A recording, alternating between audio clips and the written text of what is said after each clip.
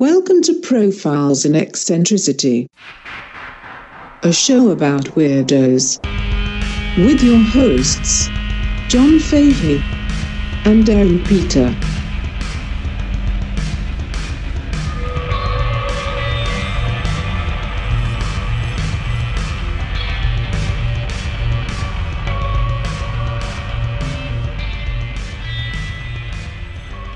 Quote, "In my lifetime, I have murdered 21 human beings. I have committed thousands of burglaries, robberies, larcenies, arsons, and last but not least, I have committed sodomy on more than 1,000 male human beings.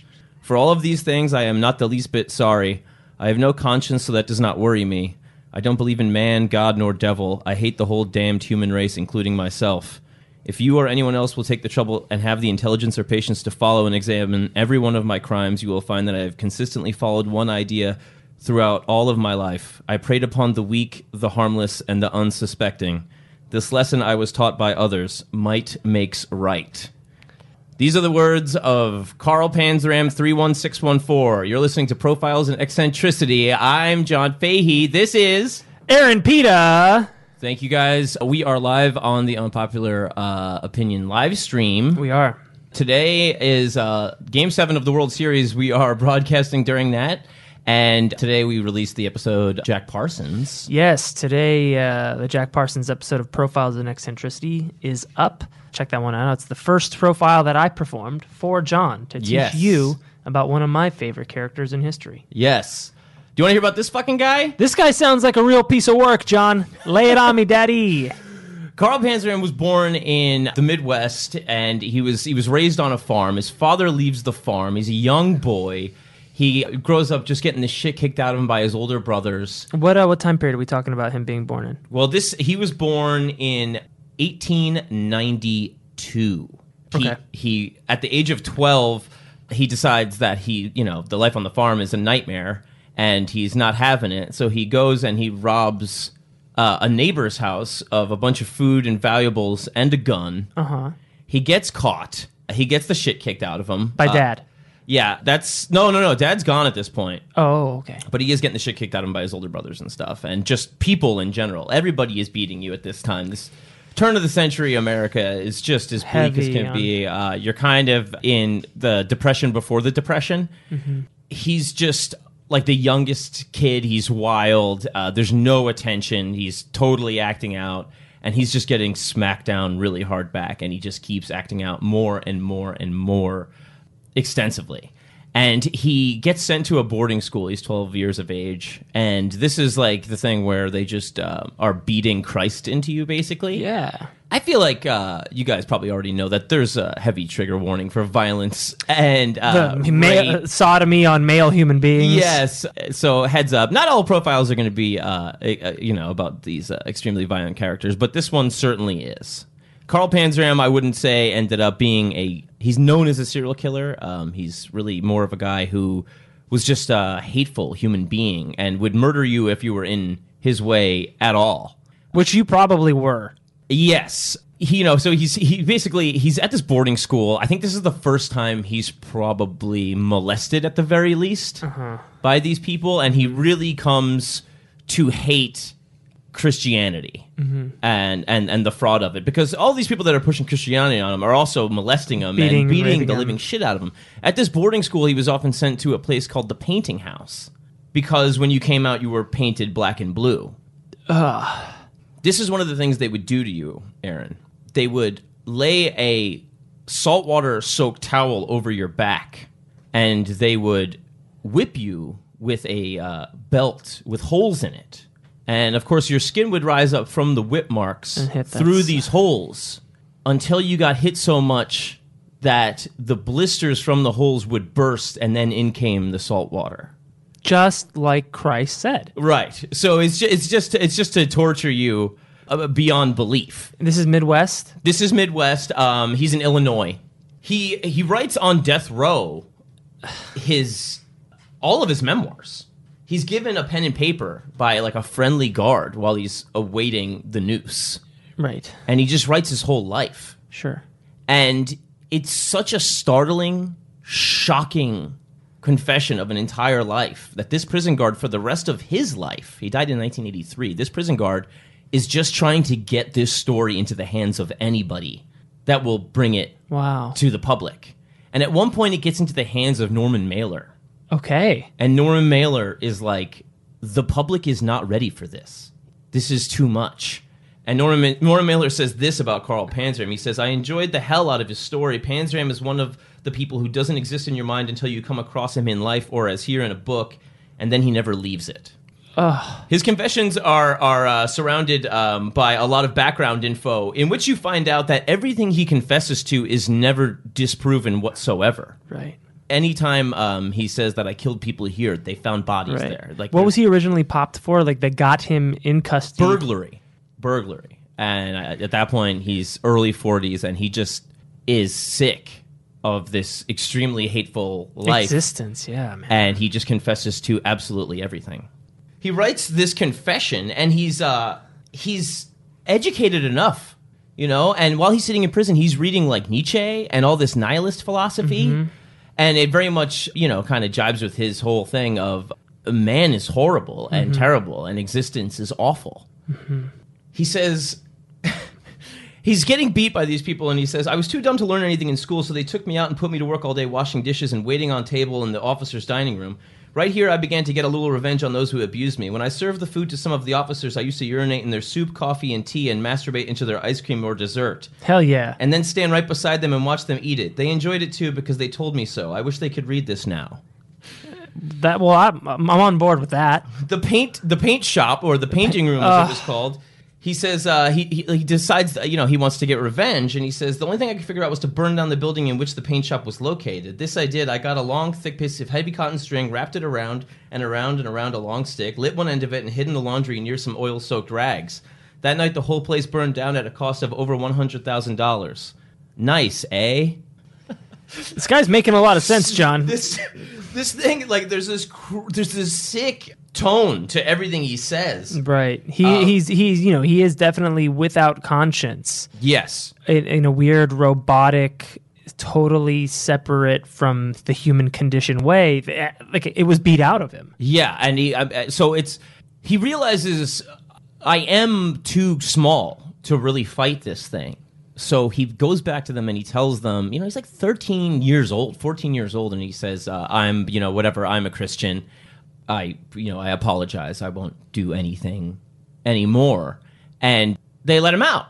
And that's all it took? Yeah, he goes back home and he basically acts like he's a good boy. And meanwhile, he's just kind of, you know, trying to get by. And he's picked on because kids also know he went to reform school. So whenever he gets a chance, he beats the shit out of one of these kids that'll make fun of him privately, you know, so he doesn't get caught and he still has this good boy image. And eventually he takes this is the era of the rail car, right? And he just takes off. Hop on one of these box cars with a box of sardines. Yeah, and he decides I'm gonna go west, and he's pretty naive, and he just gets gang raped by a bunch of hobos. And this is also the time where he kind of realizes, you know, might makes right philosophy, you know, kind of, you know, leans more into that, and he decides I'm never going to be on that end of that ever again. If anyone's going to be doing... He does end up getting gang raped by a bunch of guys again when he gets drunk somewhere. And again, he's just a child, you know? So he's now basically just learning that everybody is vicious.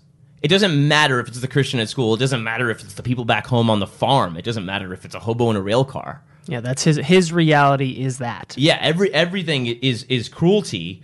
He decides he's going to start, you know, being the one in the rail car doing the rape that has the boy, and that's basically what he does. He gets more and more into, like, I need to have a gun and I need to be the one doing all of this horrible shit. Yeah, and he starts going town to town, and he'll kind of tell a tale of woe and say that he's Christian, and he'll get fed, and then he'll move on and he'll steal where he can. It's just getting worse and worse. And now he's going into prison, and he's getting really fucked up. And he's, what, 17? Yeah. He's under assumed names already. He's getting attacked in prison, and just things are getting worse. And he's kind of talking about planning on killing people, but he's never really doing it. Right. It's not really getting to that point yet. But he gets into a prison with a particularly cruel disciplinary warden. This guy is like, you have to be silent in the jail, right? Oh, it's one of those silent jails? Yeah, you have to be quiet. You're going to get the shit kicked out of you all the time. So Panzram is just in full rebellion of this guy.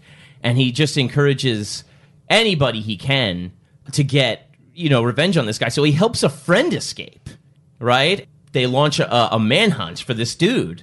And the warden himself goes after this friend of Panzram's. And they find him. And the warden gets shot in the head by this guy. He gets killed. They bring in the warden's brother to be the new warden. And he is even more savage. And he basically tells all the prisoners, get ready, dickheads, because here comes the real whip. Right. So Panzram now is like, okay, he saws through the bars of his cell, escapes. He has 2 different shootouts with the law. They catch him, they bring him back. He fucking saws through the bars again and escapes. How? Where is he? I have no idea where all these saws are coming from. I have no fucking idea. They end up bringing in this new guy. This is in Oregon. And this guy's name is Spud Murphy. This is a new warden? The new warden. Right. Right. Because Panzram's blowing through these wardens like... Yeah, well, it's just mayhem. I mean, and also, like, the prison is in rebellion too, and he's really instigating it, And he's basically just known as the meanest fucker there, right? He is visited by Murphy. And Murphy's like, I hear you're the worst we've got. And I hear you're always escaping. Here's what I'm going to do. I'm going to let you out of prison. And you have to be back in prison by 8 o'clock for dinner. Every day. And Panzram's like, what the fuck? Get the fuck out of here, right? And the guy lets him out the front door of the prison. And Panzram just stands there because he's like, they're going to shoot me. Right. And he stands there until fucking 8 o'clock trying to figure out what the fuck is going on. What's the game here? And then the doors open at 8 o'clock. He comes back in, and so then like he next day let out of prison, right? No, and he's in prison for robbery and shit, right? But this guy Spud Murphy is like, there's no Jesus. We're not pushing any Jesus. There's no punishment. You just stay in a cell. The punishment is being in prison. Yeah, in his mind, right? Progressive, extremely for like 1917. Yeah, and so Panzram starts going into town. And, like, enjoying himself. And then coming back to prison at night and spending the night in prison. And Murphy comes to him and he's like, will you play on the prison baseball team? And he's like, I don't know how to do that. I never had a childhood. So do you have a getting whipped with saltwater towels team? Because I'd be the MB fucking P. Yeah. And then he's like, okay, well, can you fucking... And this is in Panzram's own words in the book. He's like, can you play an instrument in the prison marching band? And he's like, no, I can't do that. And he's like, well, can you hold a fucking flag in front of the prison marching band? And he's like, yeah. So Panzram, the worst prisoner, is out leading the marching band holding a fucking flag. And the worst prisoner became the model prisoner under this guy's administration. You got to give people, purpose. Right. So Panzram goes into town one day. He fucks up. He experiences the company of a lady. But hitherto... Mistake number 1, buddy. Hitherto, yeah, before he was just, sodomizing people. Getting sodomized. He had one interaction with a lady which left him with a bout of gonorrhea, and he decided, ladies are no good. Right? But this time... And this is before antibiotics were invented. Right, yeah. So you have that for a while. Yeah, I mean, it's a fucking matter of life and death, So, of course, he retreated back to the sodomy. But this time, he's back to... he's back to girls, I guess, because life is good. He's leading the fucking marching band or whatever. Girls are nice. And he gets drunk, and he just kind of feels the call of the wild, and he fucks up and doesn't go back to prison. Mm. And he has another insane shootout with the law that comes for him because he's like, I just didn't want to go back and face the disappointment of Spud Murphy. Because this is the only time a person's ever been kind to him. Mm-hmm. Ever. Yeah. Maybe one of these ladies, but she gave him gonorrhea. So I kind of skipped this part, but before this spell with the awful wardens that then led into Spud Murphy, there's a time where, as a young man, he hears the call of the military. And he goes and he joins, and the military is another fucking, strict, beat you kind of thing, and he's like, fuck that. And then he does his trick again where he acts like a good boy, and he robs a bunch of uniforms because he hears that you can sell them for a pretty penny. They catch him doing that, and he gets a hefty sentence. Personally overseen by then Secretary of Defense William Howard Taft, not yet president. Yeah. So, he's at military police arrest him, and he does time in a military prison? So he does time in Leavenworth for that one. And that's where he said he really got mean. There was some of the inventiveness of these awful things they would do are just astonishing, Aaron. They invent all of these things. The jacket. The jacket was used on me. It's a form of a straitjacket. It's only a very piece of heavy canvas with eye holes on both sides to which a rope is pulled tight. First, the canvas is laid on the floor. The man is laid and sometimes knocked down upon that, facing downwards. Then the ropes are pulled through the eye holes, and a big burly screw slaps his number 10 in the middle of your back and hauls with all his strength on the ropes until you're as tight as you can get. Some men had 6 to 8 hours of the jacket. They're just squeezing you with ropes. This is the torture. The snorting pole. Very common form of punishment that is used in the southern states. A large post about 12 foot long by 1 foot in diameter is sunk into the ground. Near the top is a pair of handcuffs to which a rope is made fast. When a man is whipped at the snorting pole, he is whipped with a red heifer, a black snake whip about 8 foot long, running from a lead-loaded butt and tapering down to a fine lash. The man to be whipped is first handcuffed to the post, and then the rope is pulled up tight until the man is on his toes, barely touching the ground. Then his shirt is pulled either off or up over his head, usually the latter, and his trousers are dropped to his feet. He stands in that position, and the whipping boss steps off 9 or 10 feet and starts popping the bud to the poor sucker that is being reformed. Reformed? Yeah, he Panzram throws the word reform around a lot because he found it insulting. That this was supposed to fix you. Yeah. When the lash begins to take away little bits of hide and blood begins to run, then the sucker begins to jerk and yelp, jump, and snort. That's why it's called the snorting pole. The sucker meaning the man who whips you? All the prisoners are lined up to witness the efforts of one man to put the fear of God into another. When the man is let down after being whipped, he has blood on his back and murder in his heart. A dose of salt. This may be a fine remedy for anyone who is constipated and looking for relief. It's a sure remedy for that ailment. Believe me, I know. If you don't think so, just try it. This punishment is usually tried out right on the job while men are working. When the boss man decides that someone is in need of a physic, he calls another screw who pulls his gun to back up the other boss. The first one will take his number 4 strap from his saddle or kit and then call 3 or 4 of the other prisoners to grab the sucker that is to be whipped. I never saw any of them ever hesitate. So again, the other prisoners are also the enemy. When you said dose of the salt, they'd throw salt on the wound? I'm not following here.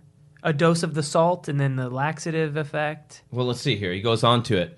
They grab the chump, throw him down on his belly, pull his pants down and his shirt up. One will hold one leg and one another. A couple will hold his arms and sit on his head. Then the boss man does his stuff. Yeah. After about 15 whacks with his number 4, there is no one around, and there is no one around there that is constipated anymore. The bat or the paddle. This was given to me by the super and 3 screws in the Montana State Training School when I was about 15 years old. The bat or paddle is an ash stick about 3 foot long by 2 inches wide and half an inch thick with a handle about 4 or 5 inches long. I was stripped naked and laid face downwards on a bed, feet tied with a rope on one end and hands tied to the other. In that position, I got a bat laid to my back 50 times and then put into a cell for 50 days. Then taken out and given 20 more and then put back into a cell for 20 more days. The first 10 days on bread and water, the last 20 on 2 meals a day. I mean, there's like 3 more things. The restraint machine, the hummingbird. These just go on and on and on.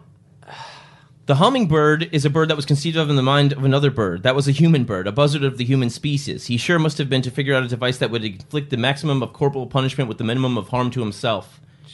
The bird was made of steel, water, wire, and a sponge and little electricity, yet it was alive. First, an ordinary steel bathtub, which was 4 or 5 inches of ice-cold water. The victim is laid down in that and chained hand and foot. Then the chief torturer enters the scene. He is dressed in his ordinary clothes and has only a rubber slicker and a pair of rubber gloves on his hands. In his hands, he holds a common sponge. The sponge is connected to an electric battery by wires. The switch is turned on and the torturer advances on his victim. He first begins on the soles of the feet and gently rubbing the charged sponge there, and then gradually working his way up the body to the head. A physician stands beside the victim and every few seconds feels the pulse and examines him. When he judges that the victim is exactly on the verge of madness or death, he gives the signal to switch off the current. So they have a doctor there just to tell you when you're about to die, so you have to keep it enduring more.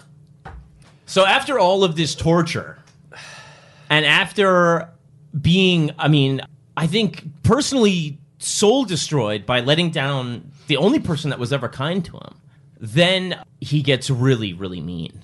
And then he basically starts killing people. And that's anybody that's in his way, he'll just beat with an iron bar. And he's also, like, during Leavenworth, he's actually had that fucking 50-pound iron ball that you carry and then have to swing a fucking sledgehammer or an axe. So that's part of the thing, is that while these guys are being tortured, they're getting shredded. Yeah, because ripped. They're doing kettlebells, basically. So this guy has the strength of like 2 or 3 men. Right. You and know? the rage of 100. Yes, and also, just the railway smarts to know when to play it cool and all that other shit. Well, this is what we were kind of joking about this the other night when you and I had dinner. But, they unwittingly created a killing machine. Oh, yeah. We were talking about Charles Manson being a product of the criminal justice system, growing up in juvenile hall and jails. And this is the same kind of thing. He was created by the people who were there to reform him. Yes. Yes. And boy, did they really do a bang-up job in creating a unstoppable killing machine. Yeah. So the real brutal, I don't mean to, I know I seem terrible laughing about some of this stuff, but there is like a sick sense of humor about some of it that I can't help but find funny. Right. While he's been through all of these different prison things, Taft has become president, who sent him to this whole Leavenworth thing that really turned him against humanity and really showed him like the full cruelty of the reform, quote unquote, experience. So he makes his way east and he finds William Howard Taft's house. And he not the White House, but his home in Connecticut. Right. And he robs it of $40,000 worth of merchandise. It's a lot of money. Jewelry, bonds, and William Howard Taft's Colt 45 pistol. From the war. And he with this money, he buys a yacht called the Akixa. Oh. And he'll go around New York picking up sailors, taking them out on the yacht, sodomizing them. Yeah, of course. Murdering them. Maybe 10 men in all. Killing them with William Howard Taft's Colt 45 pistol. Yeah, that's pretty great. It's so fucked up. You steal the president's gun and then you kill like a ton of people with it? After sodomizing them at sea. Oh my God. What a nightmare. Does the name of the yacht mean anything in particular? I don't know. I gotta look it up. And so he runs the fucking thing aground. 2 guys escape, right? Around the Jersey Shore. And then he's like, fuck, I better get out of here, And he fucking hightails it to Africa. He goes to Angola. What, on a barge or something? Yeah, he gets on some other thing. And he's still got money from this robbery. Right. And then, he kills... Angola? Yeah. What's going on there? I have no idea. I think it was just where a ship was going. Wow. This is the thing. He went to Mexico. He went all over the place and killed people like all over the world. He killed like 6 men in a rowing boat. And he's like, I just sat behind them in the rowing boat and started shooting them and pushed them all out to get eaten by crocodiles.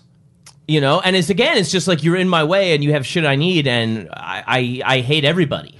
This guy's a globe-trotting Johnny Appleseed of sodomy one, and murder. He starts killing young boys, too, like boys of like 12 years of age and stuff. And he comes back, and he's back in the Northeast again. And like this is just like the killing spree time. This is just all anybody that's in my way. And he makes his way basically through Baltimore, Philly. The confession reveals all of these bodies.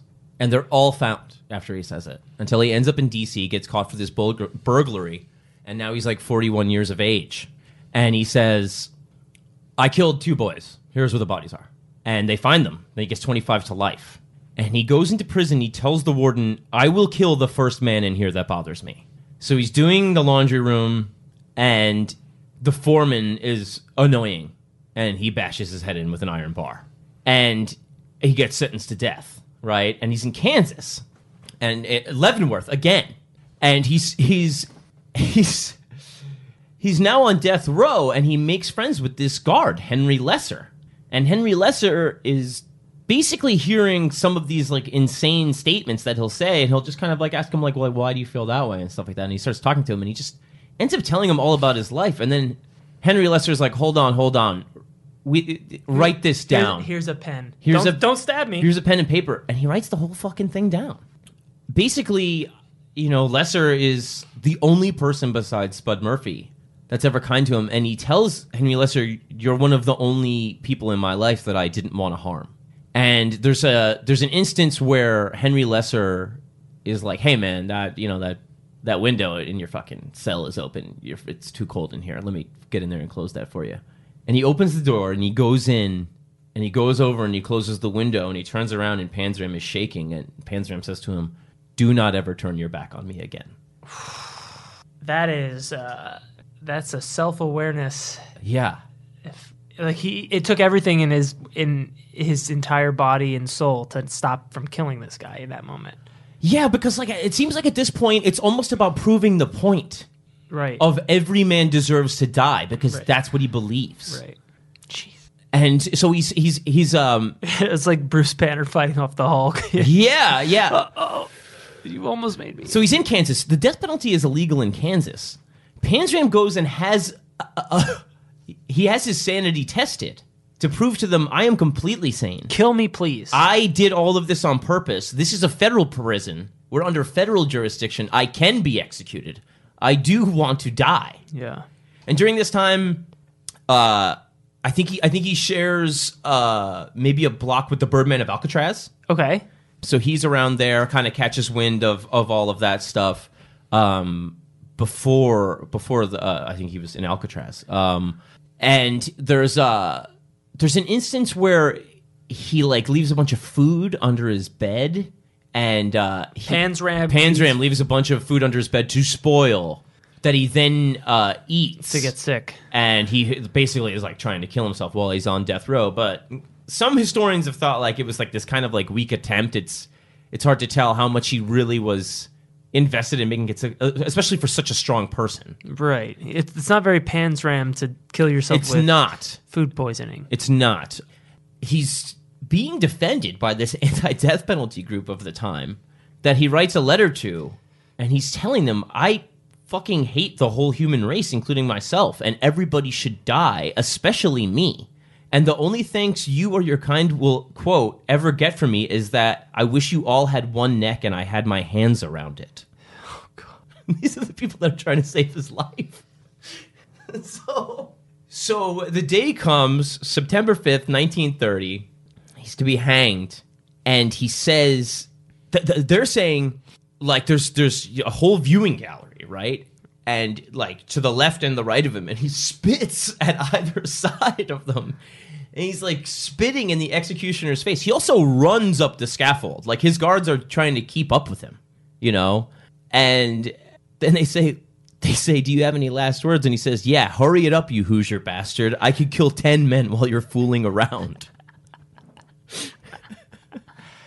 The agony that this guy must have lived with in every waking moment. Yeah. And the dreams he had or nightmares that he had. Like, well, it's that whole thing of, like, the unloved kid on the farm, nothing but beatings, knowing that other people are happy somewhere else. Yeah. And trying to get that by running away, instead getting in more trouble. Rape. Seeing the worst. Yeah. And then finding out there's worse than that. And then finding out there's worse than that. And then whatever comes from the torture. And then just cementing in your mind might makes right. Yeah. This is the way it is. And either you're getting or getting got. Which is it? Right? And it's like, I feel like the whole story to me is just like, it's terrifying. It's just so like, like, is this what is nightmare fuel? Yeah, is this what we are as people? Like, you know what I mean? And that he has these brushes with kindness. And then it's like that's an even worse punishment. Because it's like a tease. Because it's a tease. And he still, even in that moment, he wanted to kill that guy. But it's... But, like, part of the thing is also to show everybody that thinks they are kind, polite, bougie society, do you see what you're really like? Do you see what you're really doing to people in prison? Yeah. Do you see what's underneath? Right. You're paying people to do this indirectly. And you're turning a blind eye. Yeah. And it's still true. Yeah. And like the first thing with the boarding schools and getting beat and being told, Jesus is the answer while you're getting molested and just savage. I mean, like, that thing when you hear about shit in this Spanish Inquisition and you're like, how did you come up with something so evil? Yeah.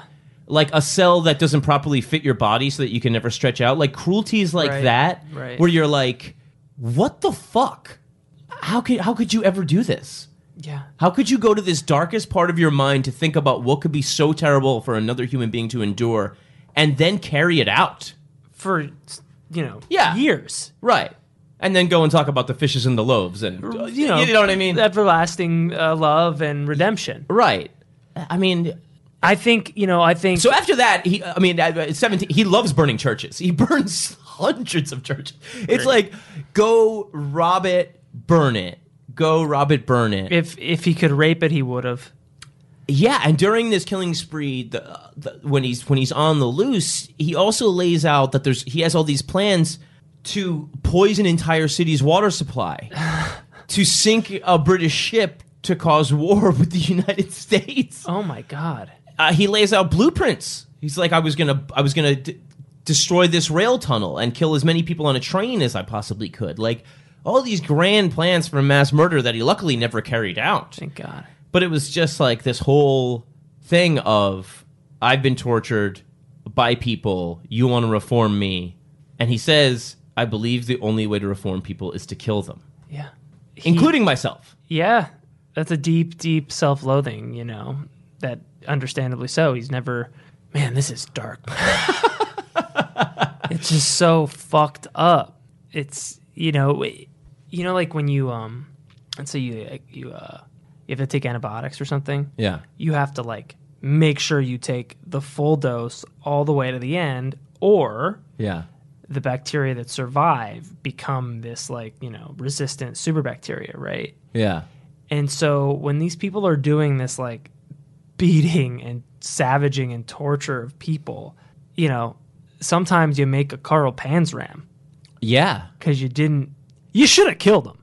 Yeah, well, it's like this kind of thing, too, where the knowledge of the hypocrisy was enough to drive him to want to show it to everybody until he's just done. He's just done with all of it. And it's just like, he just knows that there's this whole other life that he's missing out on and he can never go back. And I feel like it was like after the Spud Murphy thing, especially, that's what really broke him, Yeah, you get a taste of decency. Yeah, and where you've never had it before from a person you do not know. Yeah, it's an example of grace. It's somebody in a position of power above you who has no business being kind. They don't have to do it. Not at all. In fact, they're not supposed to do it. No, it's controversial, and Murphy really got in a ton of trouble because you're coming after the guy that got shot in the face and his brother, who were hardcore disciplinarians, and it's like, look at these... And it's this guy's fault. Yeah, and Panzram is just one of these hobo maniacs of the day. There's tons of them at this point. Yeah. It's a brutal world. Mm-hmm. And so to come in and be that liberal, a reformer at that point, was a severe risk for Murphy. And he suffered for it. What happened to him? Well, basically, eventually, they moved on. His administration ended. Yeah. But Panzram escaped from the West at that point. I feel like after that he was just like, I can't go back there. Plus he was owed like 7 years on the sentence after he escaped. You know. But after that, they did go back to disciplinary measures after he was caught, and they said he was like, not anything as cruel as what he endured at Leavenworth or even in any of those schools. But there was a thing like where he was made to stand all day, and they said he never complained about any of that because he knew he fucked up. Yeah. Hurry up, you Hoosier bastards. Yeah. I could kill 10 of you. So this thing is, again, like, it's now gotten some traction. I think last podcast on the left did one. There's a movie I think you get on Netflix, like a kind of semi-animated with photography documentary this guy Borowski did in 2012, I believe. in the 80s, James Woods did a movie based on the story. Oh, really? Yeah, it's called Killer, A Journal of Murder. The book is Panzram, A Journal of Murder.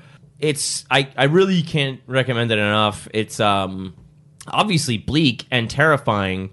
Panzram's own words are, I mean, at times it's very entertaining because he's really sarcastic and shitty and snide, and it's funny. Right.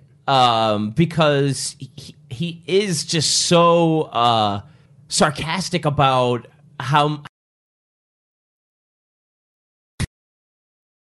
it's brutal, you know. And he's in there fucking reading, you know, nihilist philosophy, so he has the wherewithal to carry out his words exactly the way he means. Right. It's, you know, I mentioned earlier, like when you beat the humanity out of someone, they do have that third person otherworldly perspective because they're no longer invested in the human condition, right? So he was beaten into enlightenment. Yeah. And you know, became a monster, but the whole time it is just this. It's like this kid that never started striking out and being like, "What about me? Why is this happening to me? Like, why is the world a cruel place? And I'm going to be crueler than you because it is." You know, so obviously the format of the podcast is that I don't know anything going into this, and you know, I after this episode, I don't want to read that book. I'm telling you, it's great. It seems great, John. But you know, there's the deep curiosity to get into the mind of somebody like this, but it seems like it's a real fucking bummer. I mean, to me, it is more eye-opening about like the human condition, and like as sick as he is, and as much as you can get into that, the world is kind of sicker because all of this shit that he goes through is institutionalized. Oof. It's mandated. Yeah. It wasn't one-off stuff. No. It's written in a book. Yeah. Here are the rules. These are the rules. This is what we do to people. We're going to tie you up on a pole until you snort from getting whipped. Right, and that's probably what one of the hypocrisies that drove him mad was. This is not just a chance encounter like, you know, getting raped on the train by a bunch of hobos. These are things I haven't thought of yet, and I'm one of the most famous diabolical madmen of all time. Right. Wow. You know, it's like the times make the man. Oh, yeah, these men don't come out of a vacuum. They grow out of the soil of people. Yeah. Out of the societies that they grow up in. And that's the scary part. Yeah. Is that we make these people in a weird way. Yeah, and I mean it's just like the whole thing we were saying of like the neglected child. You know, that's that beginning. The dad's gone, the farm is hard, everybody's pissed, life is bleak, and it's just like you're just unloved, just an unloved kid, and the trouble they can get into is terrifying. I would love to have seen, you know, his face or been in his head when he read Nietzsche talking about, you know, when you stare into the abyss stares back, and just seeing the light bulb go off in his head going, oh, that's me. I am the abyss. Right.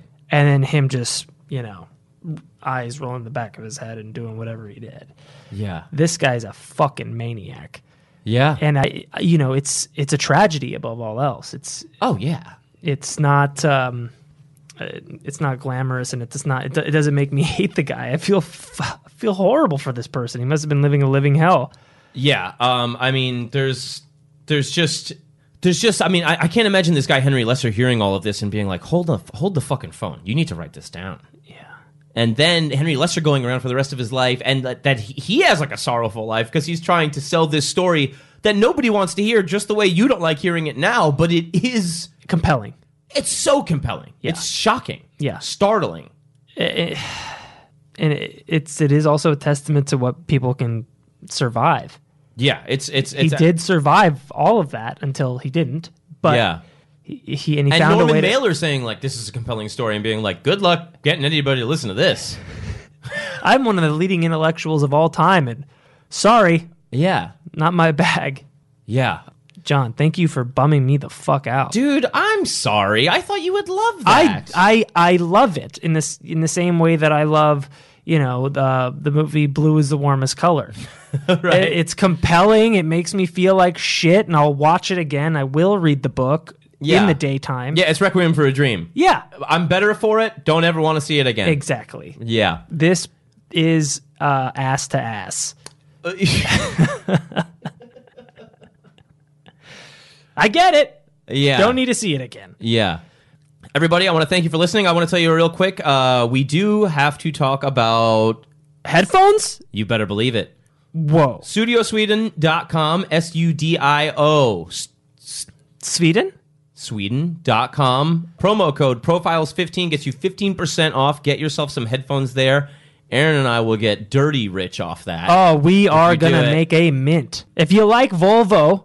Yes. Imagine the sweet, sweet comfort of Volvo seats around your ears with Studio Sweden headphones. Yes.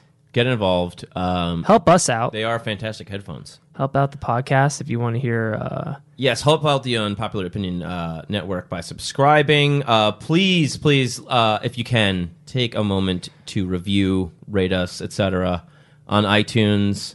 We really appreciate it. It really helps us out, and it'll get the podcast to more people if you do that. We consider ourselves an infotainment-style podcast, and I think the more people that hear about it, the richer their lives will be. This episode, maybe not.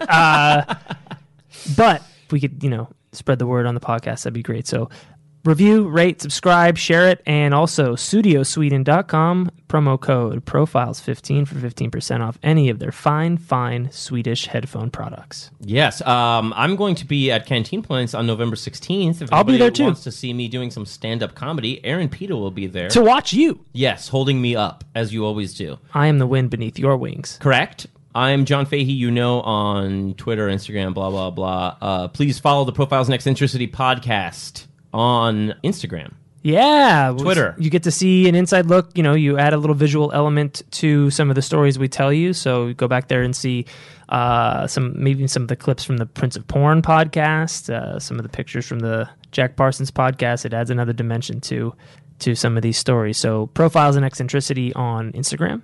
That is correct. And I am on Instagram as Pistol Pita. It's a shout out to my favorite basketball player of all time, Pistol Pete, and Aaron Pita on Twitter. Very, very nice, Aaron. Thank you, John. Thank you for this. Yes, of course. Please stay tuned. We're weekly now. We're going to be tearing it up on a weekly basis. Hell yeah. We will be back next week with I don't know what yet. Oh, I don't know either. I got a couple to choose from, but there's some really, really good stuff I'm very excited about. Hopefully some more interviews like we did for episode 3. Prince of Porn with Brian O'Hara. Yes, that'll be really great. One of the great things about being in the human race, and Carl, if you're out there listening, there is no shortage of eccentric figures to profile. That is true. If you've got a suggestion, shoot it our way. Oh, yeah, and so listeners, you guys have sent us a couple of suggestions, and we do want to get to some of those. There have been some really, really good ones, and we were just talking about that with Adam Todd Brown. Yep. We are recording at Adam's, if you're not watching the live stream, and thanks be to him for having us here. All praise be to him. I'm John Fahey. I'm Aaron Pita. Thank you for listening to Profiles in Eccentricity. We love you. Good night.